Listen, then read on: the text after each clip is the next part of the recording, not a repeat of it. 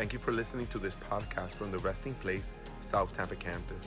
We hope you feel honored, empowered, and full of faith because of what you hear, and we would love to see you at a gathering soon. For more resources like this, head to trpfamily.org. Hello, my name is Abraham Villanueva, and I'm the campus pastor here at South Tampa campus of the Resting Place. Welcome to all the first-time visitors. Welcome. Welcome home. I always tell people not home because we want you to be in this church, but anytime you go to a church, you're coming to Daddy's house. So welcome home. Thanks for being here. And everybody else, welcome home too. Amen. We're really excited. One announcement that I have is next week, we're going to have baptisms.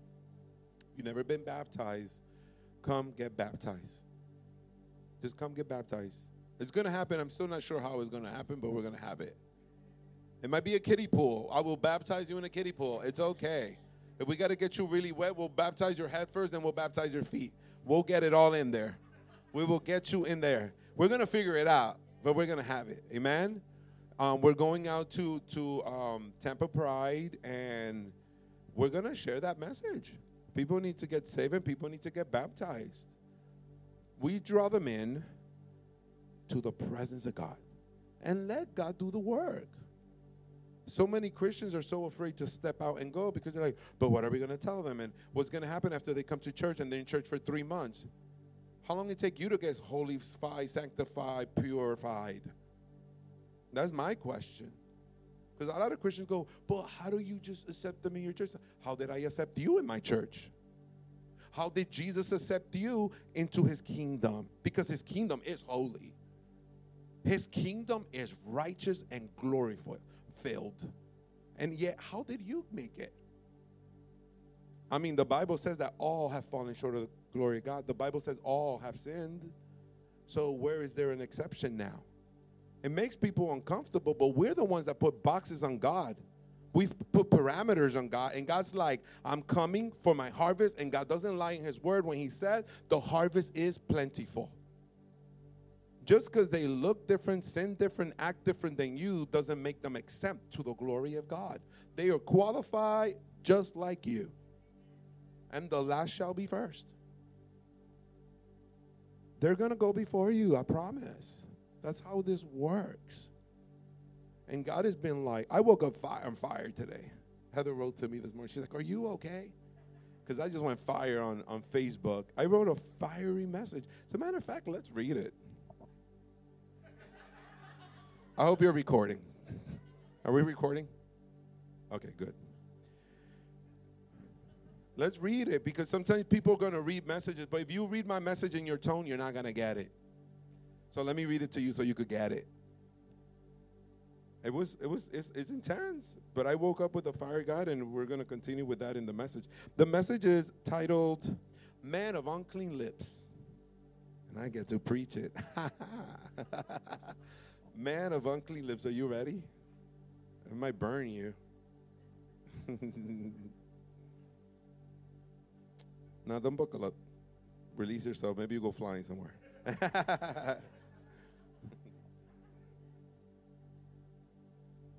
Oh, hold on. I got to go to my page. Okay, here we go. And I woke up like this. Nobody did nothing to me. I have not gotten one message, one text message, one phone call. Have not received not even one of somebody telling me, how dare you? No, people already know I've been doing this for so long that people are like, leave him alone. Leave him alone, because he's going to eat your head off. I got so many Bible verses in me, I will chop you up. The first thing I'm going to tell you is, where were you when I was the kid in the club? Where were you? Where were you? Did you pray for me? You didn't even come looking for me. You didn't even know me. So I'm not expecting you I was not expecting you to be where I was at, because you didn't even meet me where I was there.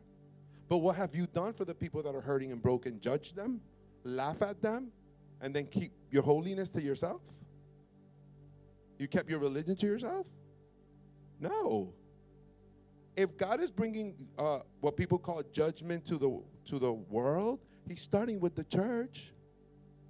A father's not going to rebuke the kid down the street when he didn't rebuke his own child.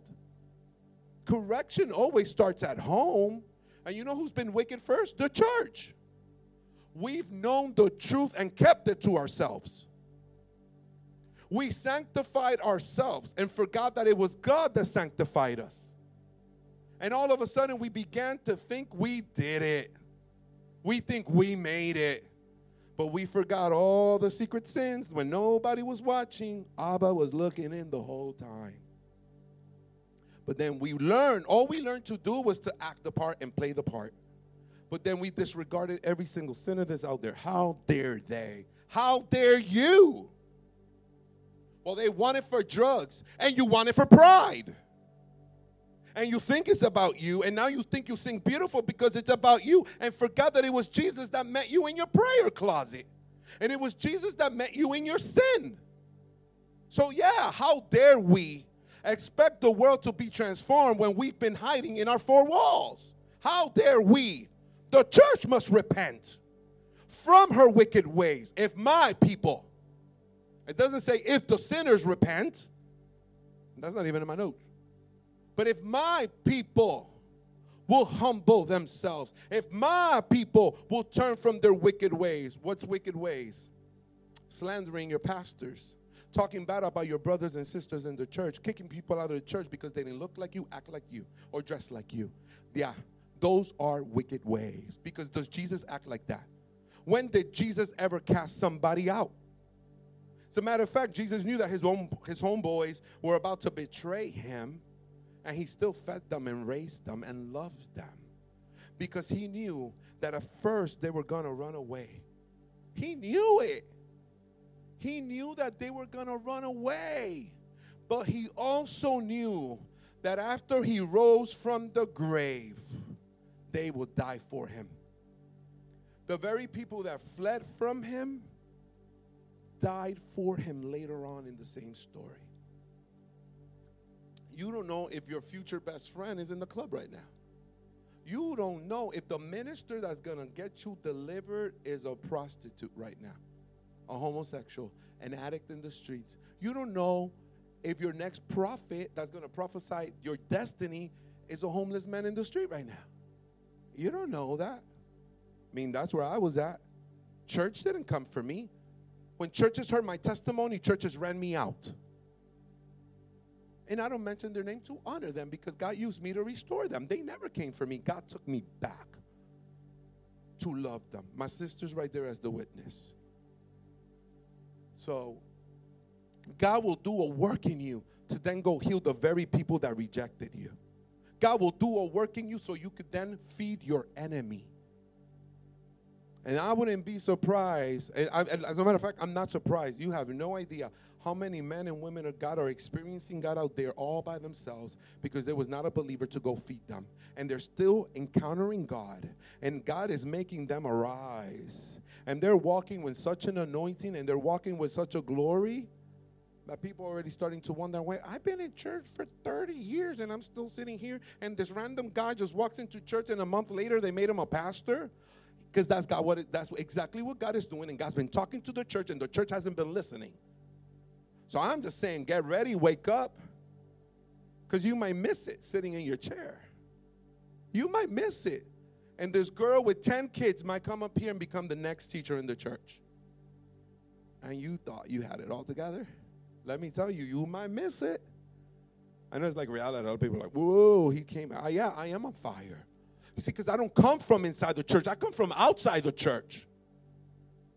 God told me years ago that he took me to the streets to love the church in the streets, and that one day he was going to bring me into the church so I could teach the church to love.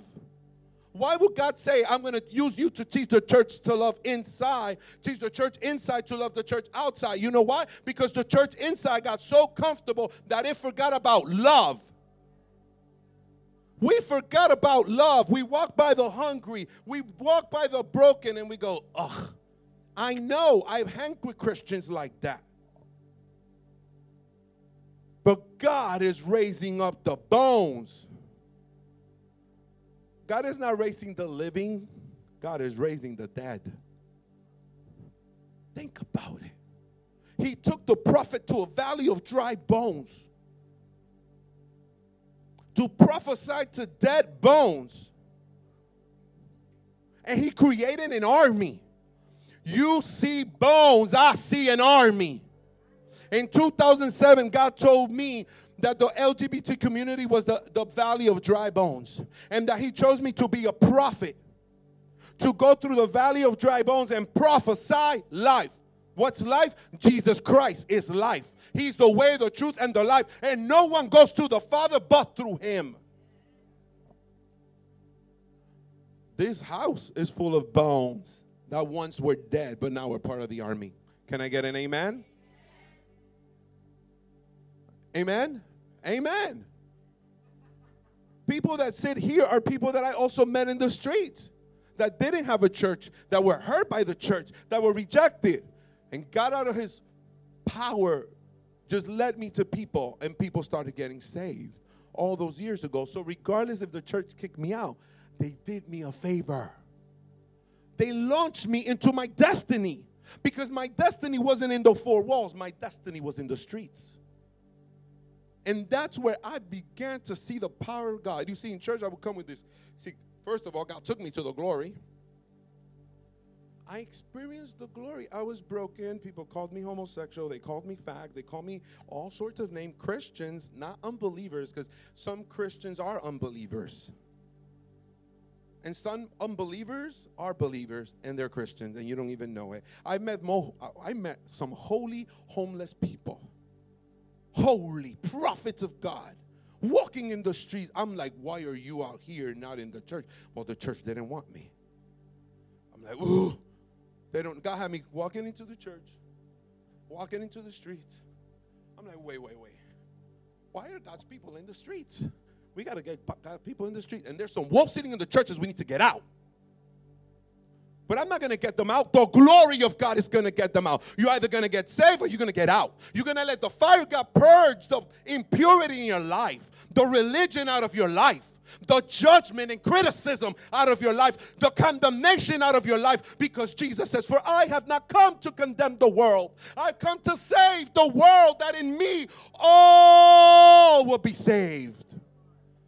And there's some condemners in the church, and they're going to have to repent or get out. And not here. Couldn't even stand them. They would have ran out already. They're like, I'm out now. God is raising an army. God is raising his warriors. Many people have been talking about revival. We are revived. I am not waiting for revival. Do you not know that revival's for the dead? Revival's for the dead, not the living. How can you know Jesus and his life? Why will you need to get revived if you know Jesus? The problem is you're calling Jesus religion. You've been living in religion, and that's why you go to church and you're bored. That's why you go to church and you're bound. Because he didn't tell you to go to church. He called you to be church. So a lot of people are like, we need revival. No, you need Jesus. You need Jesus because Jesus is life. And he came to give life and life more abundantly. So why does the church need revival? The church, the bride doesn't need revival. The bride, she's alive. The bride is powerful. Maybe she doesn't have a title in your church. Oh, but I met the bride in the streets. She looked like an old lady giving hugs to sinner. That's what revival looks like. Revival looked like a little old man walking through the hospital, laying hands on the sick, and yet he hasn't been ordained and he hasn't been recognized by any denomination, but he's been recognized by the kingdom of heaven. He has the backing up of the Holy Ghost. Revival looks like a girl with a bunch of tattoos giving out water through Ybor City while you're home sleeping. But she's giving water to the drunk so they can make it home safe.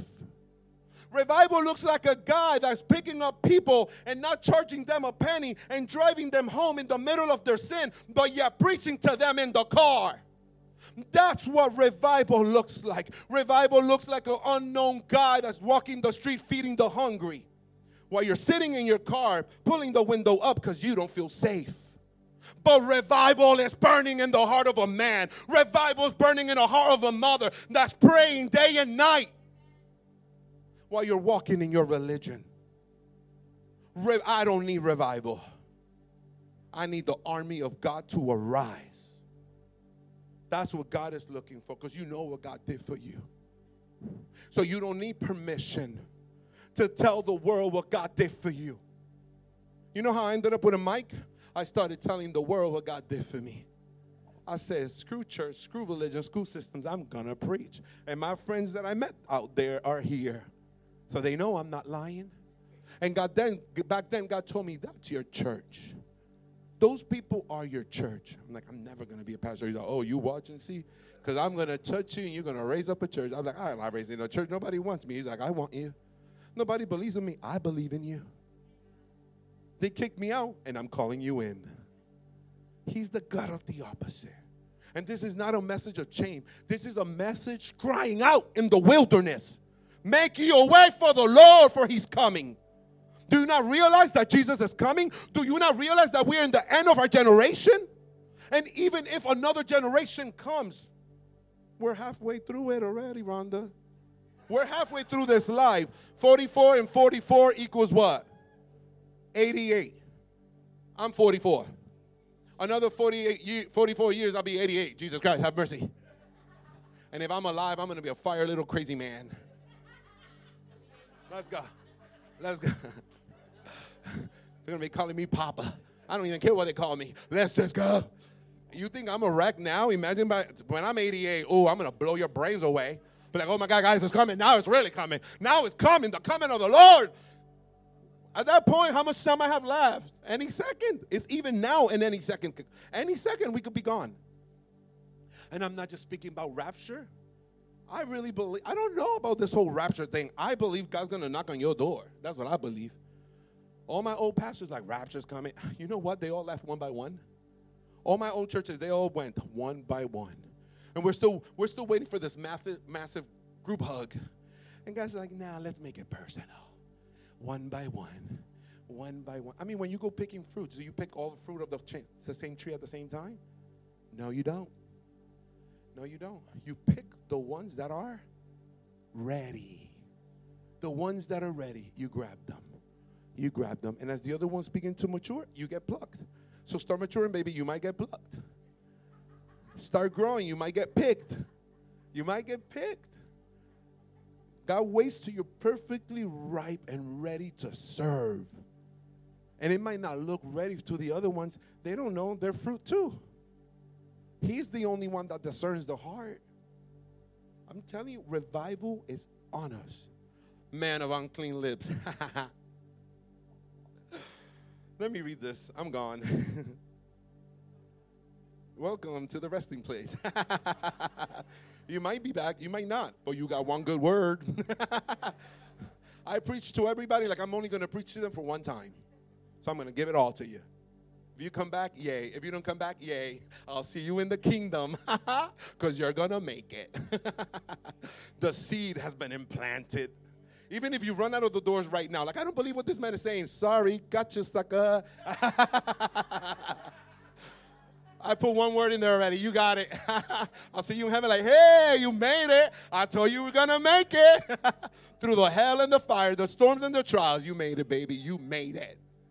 Amen? So here we go. I wrote, did I start this? I don't remember if I started this. I did? Okay. You see, I'm drunk. I'm like, am I here? Am I there? Maybe I'm everywhere. I don't know. Okay, I'm not blind to the hypocrisy. And I say this because I'm a very positive, encouraging prophet because that's the only real prophets there are. Right? Just because I don't call your junk out doesn't mean I don't see it. I see your junk and then I go to my room and I pray about it. And then I only talk about it if God tells me to talk about it. And if God didn't tell me to talk about it, then I'm silent, waiting for the Lord to speak a word. Any mamas in the house? Mama, you know when your kids are up to junk? Right? You know, did you make it happen or did when you became a mother, it just happened? It just happened, right? It just happened?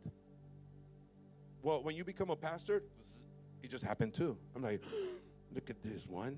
Ooh, look at that one. I'm telling you, I know how it works. I could read all my friends right now. I'll be like, look, this is how you do it. This is how you. But God didn't give us a prophetic word to do that. God gave us that prophetic vision so we could intercede and pray. And then I stay quiet if I haven't called you with the words because God told me not to talk about it with you.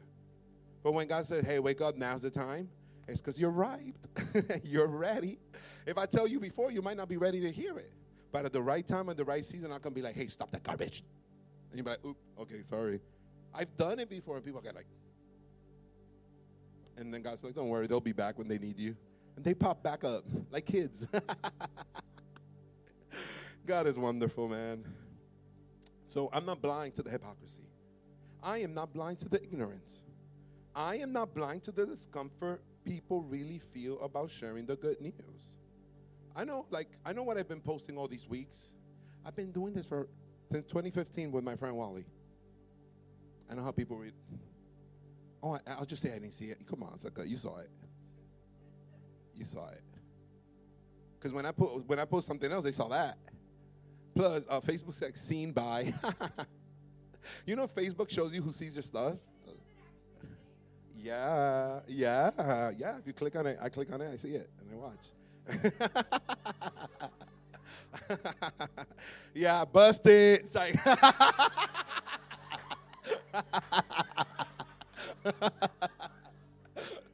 it's a joke. We love her. We're family. I know visitors like, we gotta go now. Like, I know what God has called me to do makes you feel uncomfortable. I don't need words of affirmations or even words of encouragement. I don't need prophetic words from those that believe the word, from those that don't believe the word they speak. If we're gonna prophesy, if God gave you a word, don't give a word, and then you're the first one that doesn't believe the word. Like if God told you your friend is going to the nations, and you're like, hey girl, God told me you're going to the nations, and then your friend packs up their bags and they're going to the nations, and you're like, how dare you go to the nations? Hypocrite. Like you should be the first one giving an offering to your friend to encourage them in their journey to the other nations because you were the one that opened your mouth. Don't give prophetic words if you don't believe it. Even people, if you don't feel good about going next week, don't come. Don't come. If you bought a shirt, I'll give you your money back. Because it's not about numbers. It's about your heart. Seeing people's lives transform. We're not putting on a show. We believe because God met us in that place. God didn't meet Wally in the church. God met Wally in the club. God didn't meet me in the church. God met me in the streets. In my sin. God met me. God sent prophets to me while I was in the club in Orlando, Parliament House, partying, and a prophet of God came up to me. And God is looking for the prophets that will walk in the valley of dry bones. Not to go party, not to get contaminated, to bring the glory of God into the darkened places. So if you're not ready, no shame. No shame. But if you know God been calling you for a long time, and you've just been rebellious, or maybe you have an offense to a specific community, but you know God's going to save them, and you're just refusing to go, then yeah, shame on you. Get up and go do what God's called you to do. Some of you might be going through a storm. You might be like, why am I always in a storm? Get out of the boat and go back in the direction God called you to go in. You're only going through a storm because you've been disobedient, and you're rebuking the devil, and he ain't going nowhere because it's not the devil. It's God shaking your boat. It's God making you uncomfortable. It's God pressing all your buttons so you can come out of your shell and do what God's called you to do. You acting like you asleep. You're not asleep. Wake up. I'm going to just hide here. You know how many people I will see walking here? I'm like, why are you hiding? God opens your spiritual eyes. When he makes you a pastor, he opens your spiritual eyes, guys. Let's keep going. Prophetic words, words of affirmation, words of encouragement. I'm not saying they're bad. They are beautiful. They're lovely. But I don't need your words to send me to my destiny. Because a long time ago, I heard the voice of God. Not through a prophet. I was in my room alone. And the voice of God spoke to me. And when the voice of God spoke to me, I had to learn to obey the voice of God and not the voice of man. My own Pastors back in the like, well, no, you can't go to that parade. Or well, let me tell you something. God said, go, and I'm going to go. Well, you're going to get contaminated. Contaminated with what? If greater is he that's in me than he that's in the world. Oh, yeah, the religious will use scripture. The devil uses scripture to stop you from your destiny. But you got to know the word. And I'm not talking about Bible verses. That's only a part. Do you know the word is a man? You know, in the beginning was the word. When it says that, it was not saying in the beginning was the Bible. In the beginning was the Son of Man, the Son of God, Yeshua HaMashiach. The Word is the Son of God. In the very beginning, it was Him. And in the very end, is Him. And none of us matter but Him. And it's walking into obedience. God, and you're going to be presented with challenges because this is the way that it works. God calls you, and then God hardens the hearts of the people to see if you're still going to go. Ask Moses if you don't believe me. He says, Moses, go and tell the Pharaoh, but I'm going to harden his heart. I used to read that and I used to get confused. It's like, what? Are you playing games? It's like, I'm not playing games. I'm preparing my son for obedience. So yeah, people are going to be like, you're crazy. No, that's not going to work. It's only to teach you how to stand up for yourself. Be like, well, I'm still going. I don't know, but I'm going to follow the voice of the Lord. And that's when it works. When the pandemic happened, I would go out and feed the homeless. My dad is really worried. But God told me, go feed the homeless during the pandemic because nobody was going out to feed them. And God told me to go out and feed them. But my father said, but you're going to get coronavirus. Don't go out. You're going to make us sick. Everybody's going to get sick. And I'm like, if I perish, I perish. But I need to do what God called me to do. And I went out. And Frankie went with me, remember? And we encountered people crying because nobody else was feeding them. People were desperate. God knew the needs of his people, but God needs a vessel in order to provide the need for his people. Those are his people. You know how many people out there, they don't go to church, but they're praying to God for the next meal? God is their God. God is the God of the hungry. God is the God of the broken. People know about God. They do. And we are the reminders of God's love. We go out to remind people of the love of the Father. So I will remind the world, I preach because I believe. I preach because I believe. I always say it. I think that's my quote. They should put that on my tombstone when I die. I don't preach for others to believe. I'm not preaching right now so you can believe me. No. I'm preaching because I believe. I open my mouth because it's burning in my heart.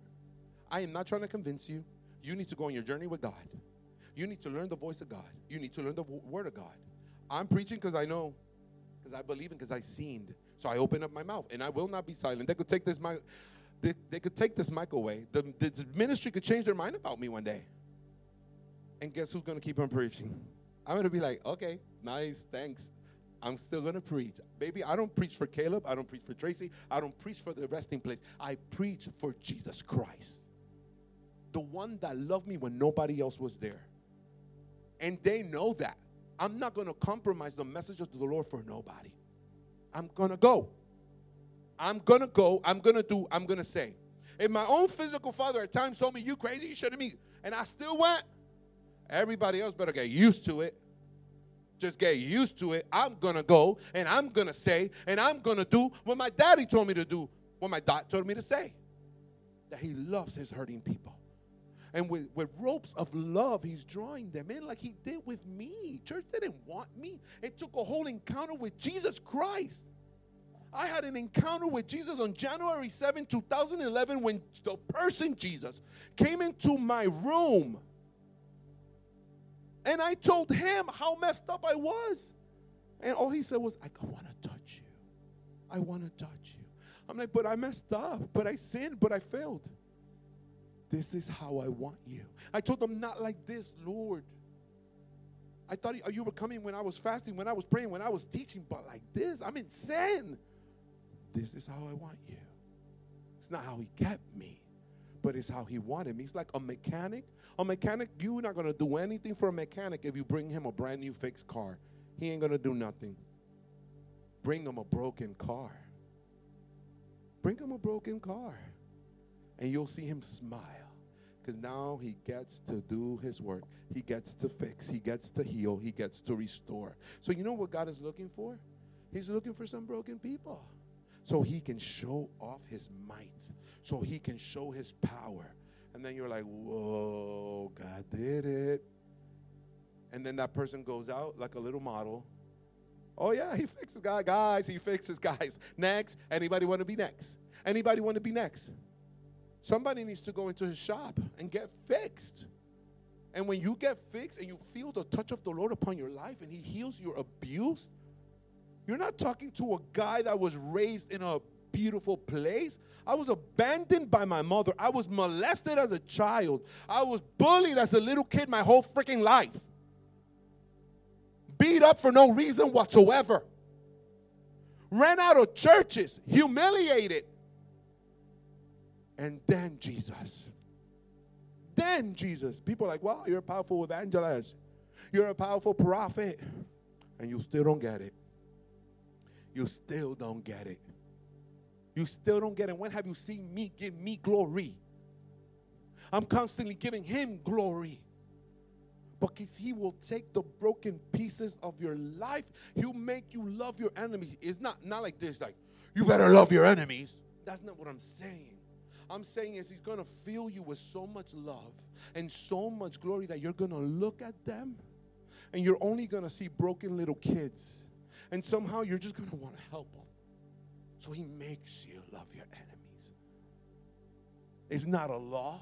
God's not an evil teacher. No. God is such a good teacher that he teaches you love. He teaches you compassion and the very people you couldn't stand. I don't even know how it works. I kid you not. You're just like, oh my God, their mom died. I want to be there. And all of a sudden you just bring them an offering. And all of a sudden you're in your room praying for the very people that humiliated you. That's the love of God, and it happens in your heart. It doesn't happen in church. It doesn't happen in religion. It doesn't happen in a system. It happens alone with God when God separates you and God chooses to have a conversation of glory with you. And all of a sudden you begin to forgive, and you don't even know how you know something you did not know before. I was taught law. You better forgive your enemies. You better do this. You better do that. You better go here. You better go there. And it never made any sense. But when I got to hear the voice of God, and his voice so sweet. God does not sound like any of the preachers you watch on TV, by the way. He doesn't. He doesn't sound like any of them. I heard his voice. His voice is so sweet. When you hear the voice of God, it's honey. And when he speaks, He immediately creates all around you. You could be standing in front of him in this dark void, and he begins to speak. And he goes, let there be light. And you see it. I'm telling you, you're there, and you see him just speaking and everything happening. And the ones that have those cheesy smiles, if you look around the room, some of them are like this. It's because they've been there. They know what I'm talking about. There is a place where God brings your spirit, and you're just like, where am I? He's like, the beginning. And he begins to speak his word like this. He goes, for I know the plans I have for you. And they're not plans to harm you. They're plans to give you a future and a hope. They're plans to bless you. That's how he speaks. I'm telling you, and then you're like, no way. And you just, inside you become like a little kid. And you just become giddy. And he's like, oh, nothing will ever separate you from my love. Not height and not depth, not angels, not demons. Nothing in all of creation can separate you from my love. And then you're like, oh, Lord, is this really you? And it's really him. I will never leave you. I will never forsake you. Everywhere you go, I'll be right there with you. That's how Daddy talks. I'm telling you, I'm in love with my father. People think I'm crazy. My family think I'm crazy. And I'm like, hey, let's go. Woo-hoo. He filled me. You know that I almost died? I almost ended my life. I thought I had HIV, and yet I'm alive. And I'm sorry. Nobody needs to tell me look good. I look good. I look good. I don't even look my age. I look old when I was 21. I was depressed and miserable. I couldn't love me. And you can't just love you. You need to discover the love of the Father. And when you see how he looks at you, you're just like, no way. You think I'm beautiful? He flirts with you. I'm telling you, if you don't believe me, God flirts with you, read Song of Solomon. And you'll be like, arise, my lovely. Arise, my radiant one. Come to the secret stairway in the sky. I'm like, Lord, wait for me. Don't go. She's ready to go. She's like, let's go. When you discover the word through love, it's like, all this time this was here? How was this here? I was raised in religion. My religion teachers know the book of Solomon is a sexual book, blah, blah, blah. What are you talking? It's not sexual at all. You're blind. This is glory. I'm a queen. Hey, I'm the Shulamite. What are you talking about? You're a queen, you're a Shulamite. I don't know. Read your Bible. You'll find out. Read it. Read it. You'll find out how beautiful you are. You'll find out what God says about you. You'll read scripture and he already, man, people think like, oh, I don't know what heaven is going to be like because you're not reading your Bible. And if you're reading your Bible, you're reading it in religion. But if you were to read it in love, you'll see that he already painted a picture. As a matter of fact, we put art to help you imagine. Wondering what this picture is? The bridegroom and the Shulamite. Right there. Do you see their wedding bands on their fingers? Behind them, right over there. What's that picture? Jesus with his hands extended. This is what it says. My sheep hear my voice, and they follow. The voice of a stranger they do not follow. My sheep are hidden in the palm of my hand, and no one will snatch them away. Do you see it? You could go through every picture and be like, oh. The Word of God is spirit, guys. The Word of God is not religion. The Word of God is not a bunch of laws that you need to follow like you're a slave. He says, I no longer call you servants. I call you friends. He even said, he didn't say, you better get in here and eat this food that I prepared for you. You hungry? Come. You thirsty? Come. No, that's not what he said. He said, if you are willing, he's giving you a choice. Are you hungry? Come. Are you thirsty?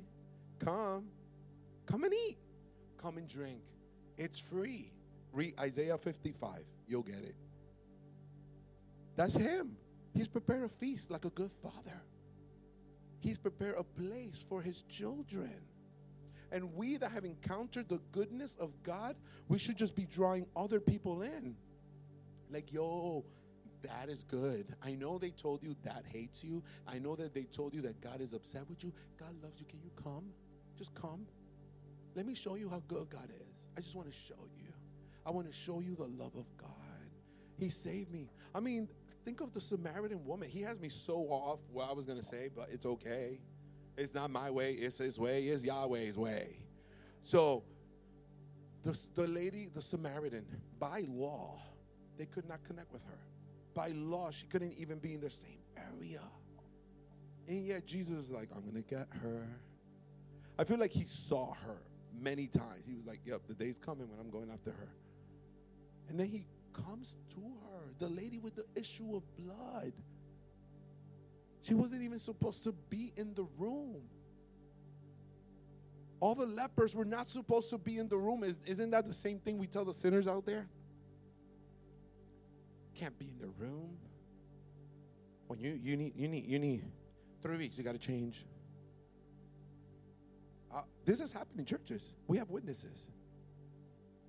But did Jesus give a time frame? He said, as a matter of fact, they give you a time frame. How about we get you healed right now? Be healed. I have a feeling people are going to come in here just be healed. And people are going to be like, wait, what? I've been waiting 20 years. I've been waiting 30 years, and they just walked in and they get healed? Yeah, because it's a condition of the heart. Because you've been trying to tell God how to do it. And God's not going to let nobody tell him how to do it. God's going to tell you how to do it. And until you don't learn to hear his voice and follow his steps, not your steps, you're going to wait in line, missy. Be like, stand right there and you wait. They're getting miracles? I'm so mad. I've seen that. Why God used you like that? People told me that. Why God used you like that? He don't use me like that. Your attitude. Your attitude defines your altitude. So how about you humble yourself a little bit so God can exalt you? But if you exalt yourself, he needs to bring you down. Down, girl. Down. He's the God of the opposites. He's the God of the opposites. He loves the broken because he gets to heal them. He loves the captives because he gets to set them free. He loves the blind because he gets to give them sight. And you're deaf? Here. You're dead? Life. I'm telling you, if you don't know that this is what Jesus does, this is what Jesus does. He goes into places and creates the opposite atmosphere and brings the opposite condition to what you have. That's why he could take a prostitute like he did with the prophet and make her into a beautiful bride. That's what he does. That's who he is. Anyways, if you want to read what I wrote, just go read it. You already heard my voice enough. Yeah, because I'm never going to finish. It's getting hot in here, right? I need some fresh air. Anyway, a man of unclean lips.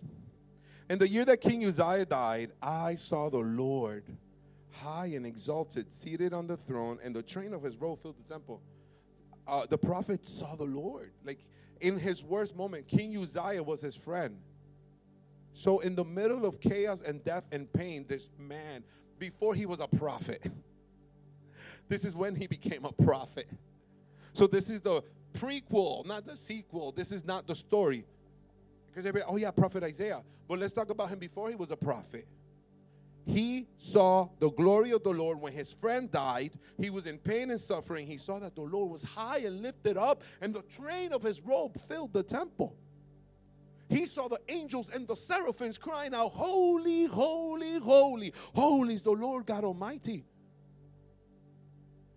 At the sound of their voices, the doorposts and the thresholds shook, and the temples was filled with smoke. And he said, woe to me, I am ruined, for I am a man of unclean lips. I'm a sinner. Yet he got to see the glory. He wasn't fasting, he wasn't praying, he wasn't perfect. And he recognizes somehow he's experiencing the glory of God. But woe unto me, I'm a man of unclean lips. Oh my God, why am I seeing this? I'm a sinner. I'm a failure. That's why hence the title, a man of unclean lips. And I live among a people of unclean lips.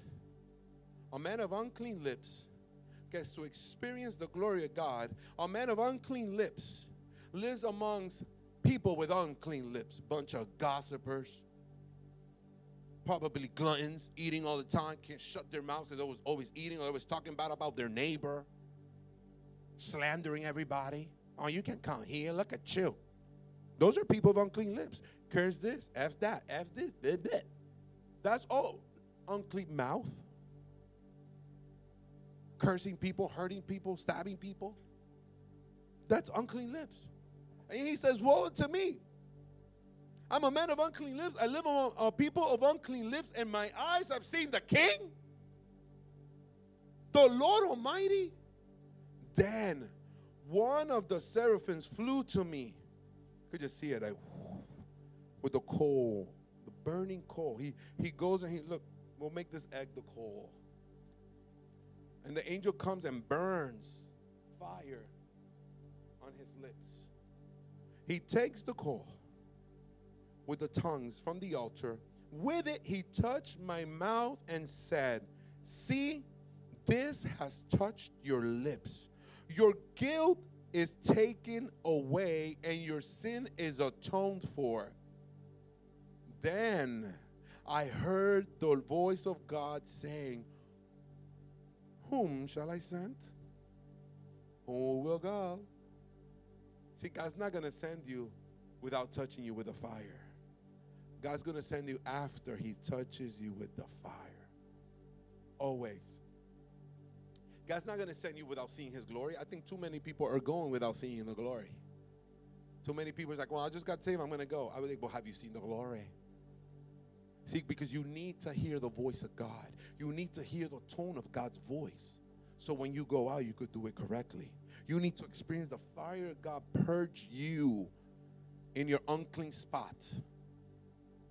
And that's what happened to him. He got touched with the fire. You know why God chose you? Because he needs you. You know why God chose Isaiah? Because he needed a man with unclean lips to reach a people with unclean lips. Why would God send somebody that didn't have unclean lips to a people that have unclean lips? Will that person even understand their issue, their struggle, their sin? No, God chose Isaiah because he had the same issue as the people that he was being sent to. And now he was the testimony. No, guys, oh my God. I know you don't want to go to church because you got a potty mouth. I know you don't want to go to church because you spoke bad about your friends. But you know, I did too. And the fire of God touched my mouth and God changed my life. So now I'm a witness to you that he is the working power, that his blood can cleanse, that his fire can purify. Like, come with me. You know why you're here? Because you are the prophet to your people. You are the person chosen to reach out. Maybe you were chosen to get the religious saved. Maybe you were chosen to get the LGBT community saved. Maybe you were chosen to get the homeless saved. Maybe you were chosen to get the addicted saved. I don't know what's your struggle, and I'll tell you your calling. Tell me what was your sin, and I'll tell you your call. Because you know, whatever you call your sin, I see the fire of God getting in it. You got an excuse, I see the fire of God getting in your excuse right now. Well, I was hurt by the church. I see the fire of God getting into your hurt. So you can fulfill your destiny. So you can fulfill your call. No more excuses. You're going to reach a generation for God. You haven't even dreamed it yet. But the glory of God, I declare, God, you would open up all their eyes to see your glory like never before. I'm talking about not a feeling.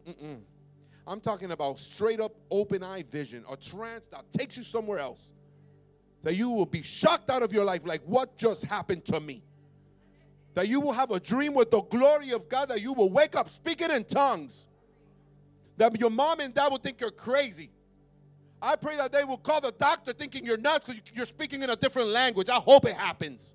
I hope you go blind for 3 days.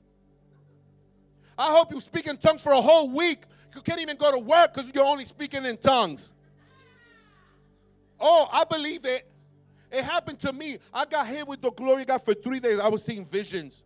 I wasn't even seeing visions. My eyes were open. I thought everybody was playing cosplay or everybody just put costumes on. Looking at my pastor, why you dressed like that? And why you dressed like that? Why did everybody change their clothes? And I didn't even know what I was saying. I was like, what are you talking about? I'm like, well, you're wearing this crown that goes up to eternity. How do you even wear a crown so big? And why are you holding such a sword so big in your hand, woman? Do you not see that sword? It's a double-edged sword. Do you not see that God's giving you authority and that you no longer have to hide, but that he's made you a light and you shine and you should see your golden dress of glory? Do you see that your hair is healing to the nations? That as you walk, people are being healed? Because I see healing in your hair. I see oil dripping on your hair right now. That's what I'm talking about. God will open up your eyes and you're like, wait, you're a warrior? You're a warrior? You're a warrior. You are a warrior. Look at you. You know how to fight. You manage that shield and sword so well. Like, I don't know how you do all that. I just see you with the sword like, you're like, prayer life.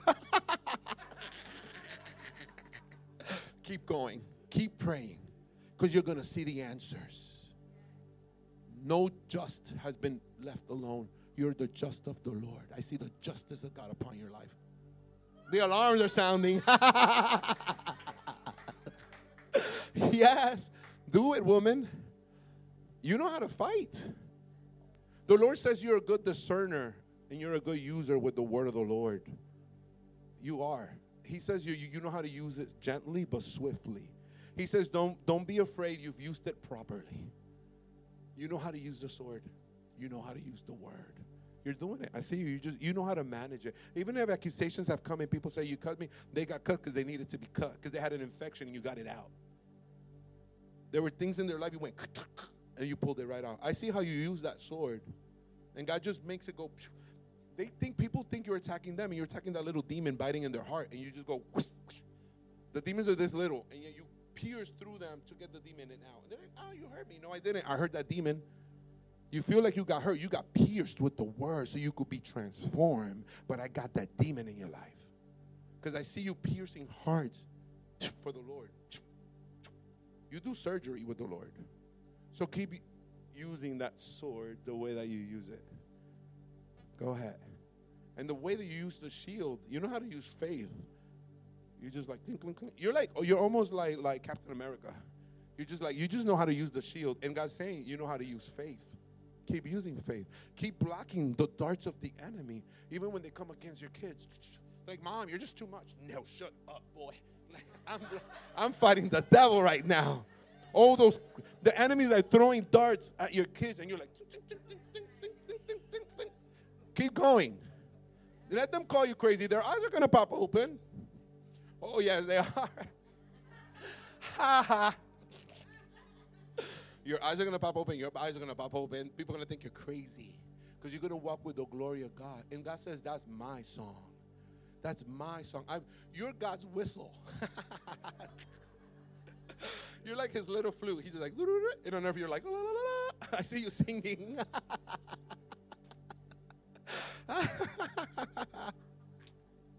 It's so much fun when you go to the glory. It's not even scary. It's like a garden. Then you go, it's like I'm preaching, and then I go blank. I go kaplooey. It's so wonderful. And you're so precious. You're so precious before the Lord. He's giving you the gift of joy. I see the Lord, excuse me, I don't want to step in you. I see your mourning, and I see your tears turning to joy. You have to go through those seasons of crying. But it's almost like being squeezed out because joy is next. You're not rejected. Even those that pushed you away, it's okay. God had to get them out. So you could end up in your destiny, and you could end up in your purpose. But you have such a sweet spirit and sweet joy. And the Lord wants you to know that you are pure. You're pure. You're so pure. He doesn't see you any other way but pure. You're pure. You're going to do great things. I promise. You're going to do great things. And I just see people being safe around you. And I see the even like this sweater that you have on, I see it in the spirit as the comforter. It's the Holy Spirit. And right here you have like, I think you're going to be a pastor. You're going to pastor one day. You have wings. And the angels are the pastors on earth. So in the spirit, you look like an angel. You got wings here. And you're going to pastor one day. And you're going to bring comfort to people. And all these things you've cried about, all these things that felt like shame, you're going to see this group of kids. And they're just going to be in love with you. Because when they look at you, they're going to see Jesus. And you're going to bring the comfort of the Lord. And those are going to be like your spiritual kids. You're going to have many. I see you like a mother hen and just going like that, and you're covering them, you're protecting them. And the Lord says, those are the people that I'm giving you. The people that one day you'll lead. You don't have to go looking for them right now. You don't even have to do nothing with this word right now. God's just letting you know what you are eternally. You're a protector. You have these beautiful wings, and they cover, and they protect, and they bring safety. For many people that have been rejected, you're going to be their home. You're going to be their comfort. They're going to love you. You got a long life ahead of you. You will not die, but you will live. And you will give an account of the glory of the Lord. You're going to tell the world. Like, he's going to make you flow like a river. And you're just going to, you're called Babbling Brook. Because you're going to babble and babble and babble. You're baptized with the Holy Spirit. I see the presence of God upon you. And your tongues are the language of heaven. But you'll interpret it as well. And you'll hear the message of God, and you'll speak it upon people's lives. Remember who you are. You have a call upon your life, and it's going to be great. In Jesus' name, hallelujah. And that's how God does it. You want to know how I go to the streets? Now you know. We need prophets in the streets. And this is not so you could come with us next week. We got enough people. I want you to go home. I want you to go everywhere you go, and I want you to learn the Word of God. And I'm telling you, you could walk into Walmart and just be like, just one, Lord, just one. Who needs a word right now? And then just go to that person and release the promise of God. Release what God shows you. And it's like, you'll see that person's life change. And then you'll go to another. God needs a man of unclean lips.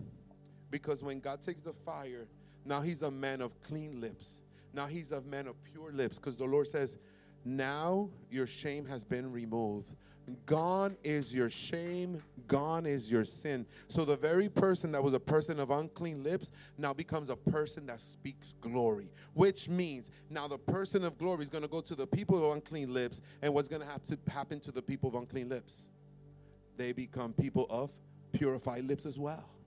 They become people of glory. And you're going to go to a people. You're going to go to a generation. You're going to go to lives that you have not thought about, dreamed about. And God, one day, you'll look and you'll be like, oh, this is what you meant. Like, I'm standing in front of my people right now. You guys are the people of unclean lips. And God takes you to the glory. He shows you something wonderful. And then you start telling other people of the wonders that are already prepared. Amen?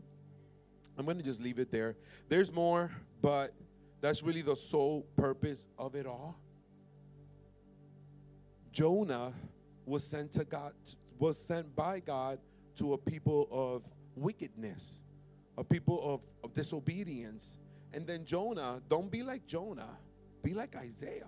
Recognize your sin, recognize your failure, and then just go to the people God's telling you to go to. Jonah was a prophet, heard the voice of God, but then decided to go the other way. And people wonder why. Oh, he was just scared. No, that's not why Jonah went the other way. No, Jonah had sin and anger in his heart. So instead of when Jonah saw the glory of the Lord, he should have been like, woe unto me, I'm a man of angry heart. And then God would be like, okay, go fire. But then Jonah goes, hears of God to go to angry people. Nineveh was angry people, right? But God sends an angry prophet to an angry people, but he shouldn't go angry. But he was just rebellious, disobedient, right? So you all know, I imagine you know the story of Jonah. Jonah hears from God, disobeys, goes to some other place. It was, forgot. He was sent to Nineveh, goes the opposite direction, hides in a boat. The storm comes. He confesses, it's my fault. God is angry. He gets thrown into the water. Then a big fish swallows him up. He repents in the belly of the whale or the fish and takes him to, the whale delivers him to Nineveh, right? And then he gets to preach. And then the rebellious people receive the message of God. God is not sending you to a rebellious people so they remain the same. God is sending you to a rebellious people so their lives can be transformed. If God sent you, he didn't send you to fail. Hello? He sent you to succeed. And this is where Jonah messed up. And it doesn't speak about it. A lot of people, he's afraid, he's scared. No, he wasn't. He was angry. And I'm going to prove it before I go. It says, but Jonah, this is Jonah chapter 4. But to Jonah, this seemed very wrong, and he became angry. He prayed to the Lord, isn't this what I said, Lord, when I was still at home? So you see, he had a conversation with God that it doesn't appear in chapter 1, but now it appears in chapter 4. That is why I tried to forestall. I was trying to stop God from doing what God needed to do. I forestalled by fleeing to Tarshish. I knew that you are gracious and compassionate God. I knew that you are a gracious God. I knew that you were a compassionate God, slow to anger and abounding to love, a God who relents from sending calamity.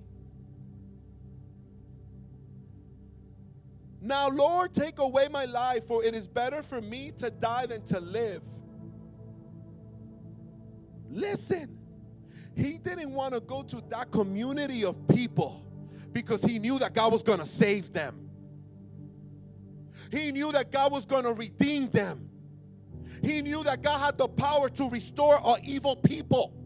And for too long, we've been looking at certain communities and saying, God don't love you.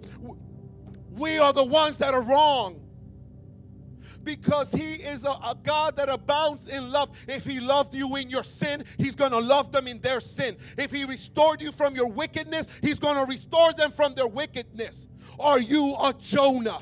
Are you refusing to go to the streets because you really know? You really know what God's about to do with them. And you're the one trying to stop it. You're about to see revival whether you like it or not. Whether you join the mission with God or not, you're going to see revival. Whether you like it or not, the LGBT community is going to get hit with the fire of God. Whether you like it or not, whether you support it or not, the prostitutes are going to get saved. The addicts are going to get saved. And the churches are going to be filled with broken people that are going to be restored with the glory and might of God. Whether you like it or not, whether you support it or not, God don't need you. God is going to make it happen all by himself. So you might as well jump on board. You might as well repent first of your wicked way. This was the difference between Jonah and Isaiah. Isaiah repented when he saw the glory. Isaiah repented when he heard the voice of God. He repented. But Jonah was like, I'll go, but I'm not going to go because you're going to save them. I don't know, maybe Jonah was hurt by a person from Nineveh.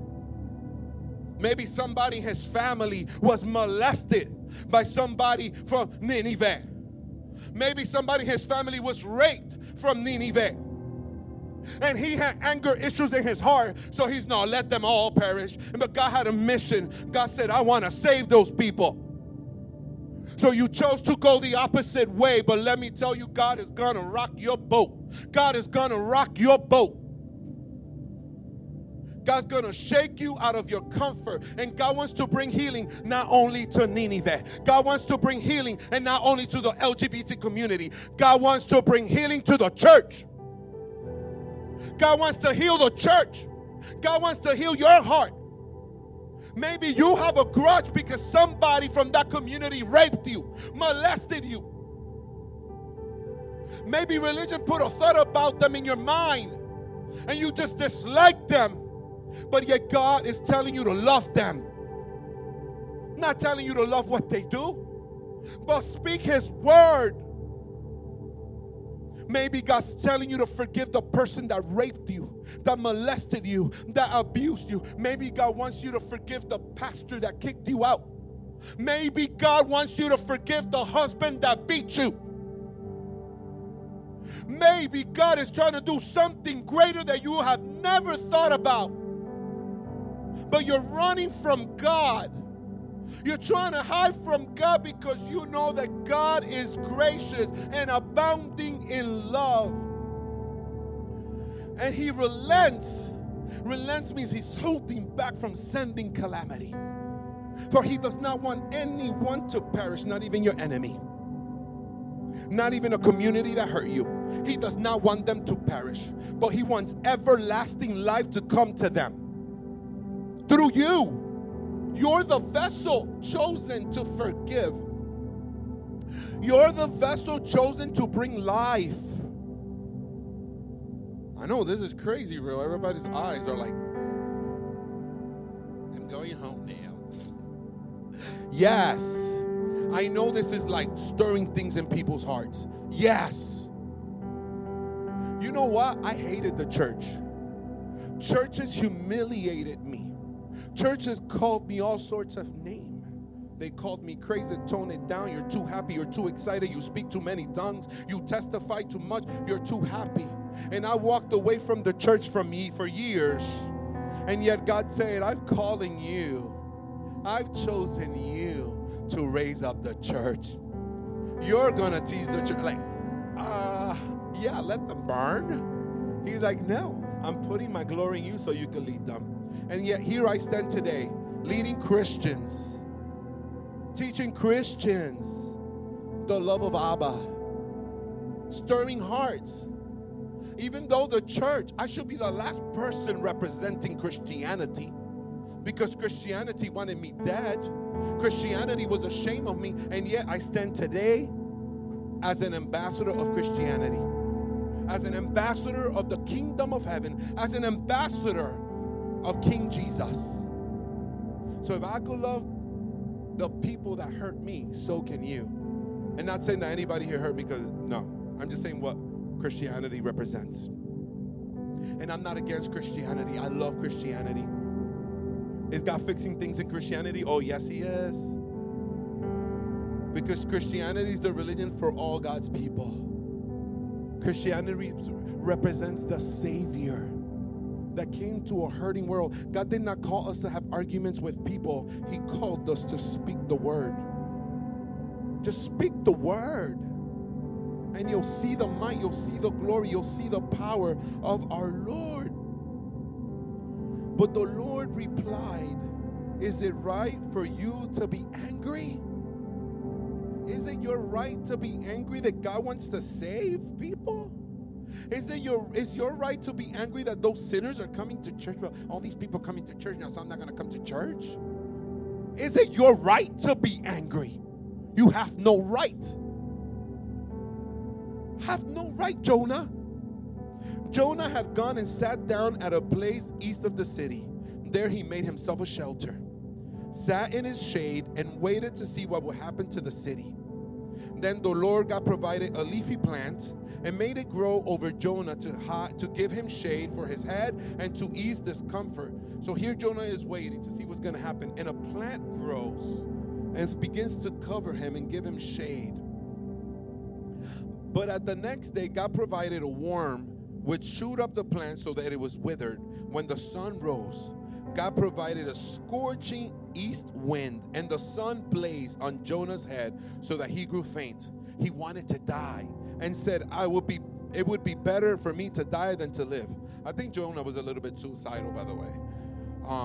But God said to Jonah, is it right for you to be angry about the plant? It is. It is my right to be angry for the plant, he said. I'm so angry, I wish I were dead. But the Lord said, you have been concerned about this plant, though you did not tend it or make it grow. It sprang up overnight and died overnight, but yet you're angry about this little plant, right? And should I not have concern for the great city of Nineveh, in which there are more than 120,000 people who cannot tell their right hand from their left, and also their animals? Here you are about a plant that died that you didn't even care for, but you didn't even consider a city with 120,000 people. Sometimes we're so concerned about our system and our comfort zone and our shade place, because this feels so good, that we're not concerned with the 120,000 people in Ybor City. We're not concerned with the 120,000 people that are hungry. We're not concerned with the 120,000 people that are addicted. We're not concerned about the 120,000 people that are broken, 120,000 children that are in the foster care system, because we're comfortable. Let God deal with your heart. Let God remove the anger. Let God put the fire in your anger and purify it. And then it becomes passion.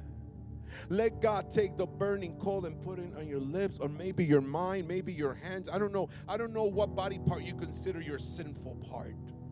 Maybe your mind, but maybe your religion, maybe your culture, maybe your tradition. Let the fire of God get into wherever it needs to get to, and then let God use that very thing to get everybody else saved. You are a prophet chosen for such a time as this.